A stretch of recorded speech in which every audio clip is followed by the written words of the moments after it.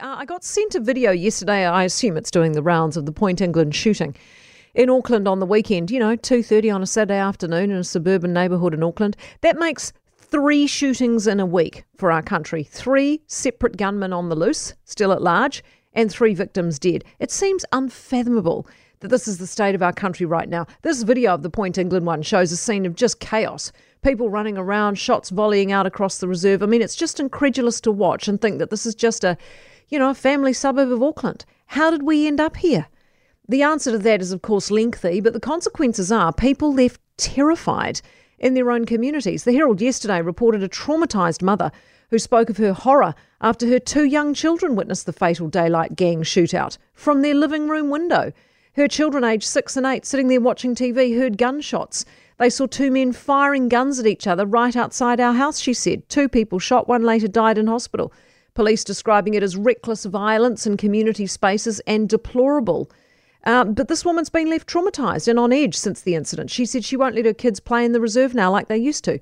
She feels insecure as a parent. We know of a grandmother in the area who's scared to leave her house now. These people are lucky they weren't hurt. But with that unfolding outside your window and the killer still at large, you can see how locals would be terrified.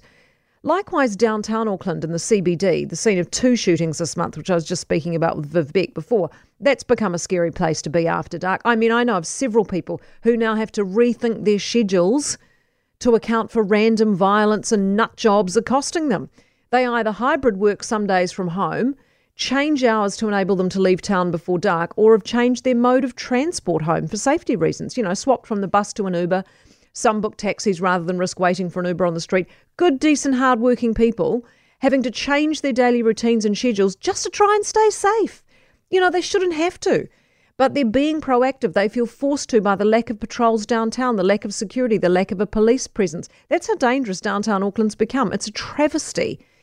There are plenty of people who don't like hearing this stuff. They say, it's negative, but it's facts. Why shouldn't we report the facts? When the streets and parks of our communities and our CBDs are so awash with crime and violence, we should be appalled. We can't just put our heads in the sand and pretend it's not happening. We can't deny it.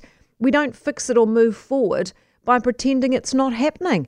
We have to confront the stark reality that this country is not what it was. The streets do not feel safe. Random people with guns are shooting and not being arrested because they've scarpered. And then we get told to keep a lookout for dangerous criminals on the loose. I mean, is anybody feeling safer yet? I don't think so. For more from Early Edition with Kate Hawkesby, listen live to News Talk ZB from 5 a.m. weekdays or follow the podcast on iHeartRadio.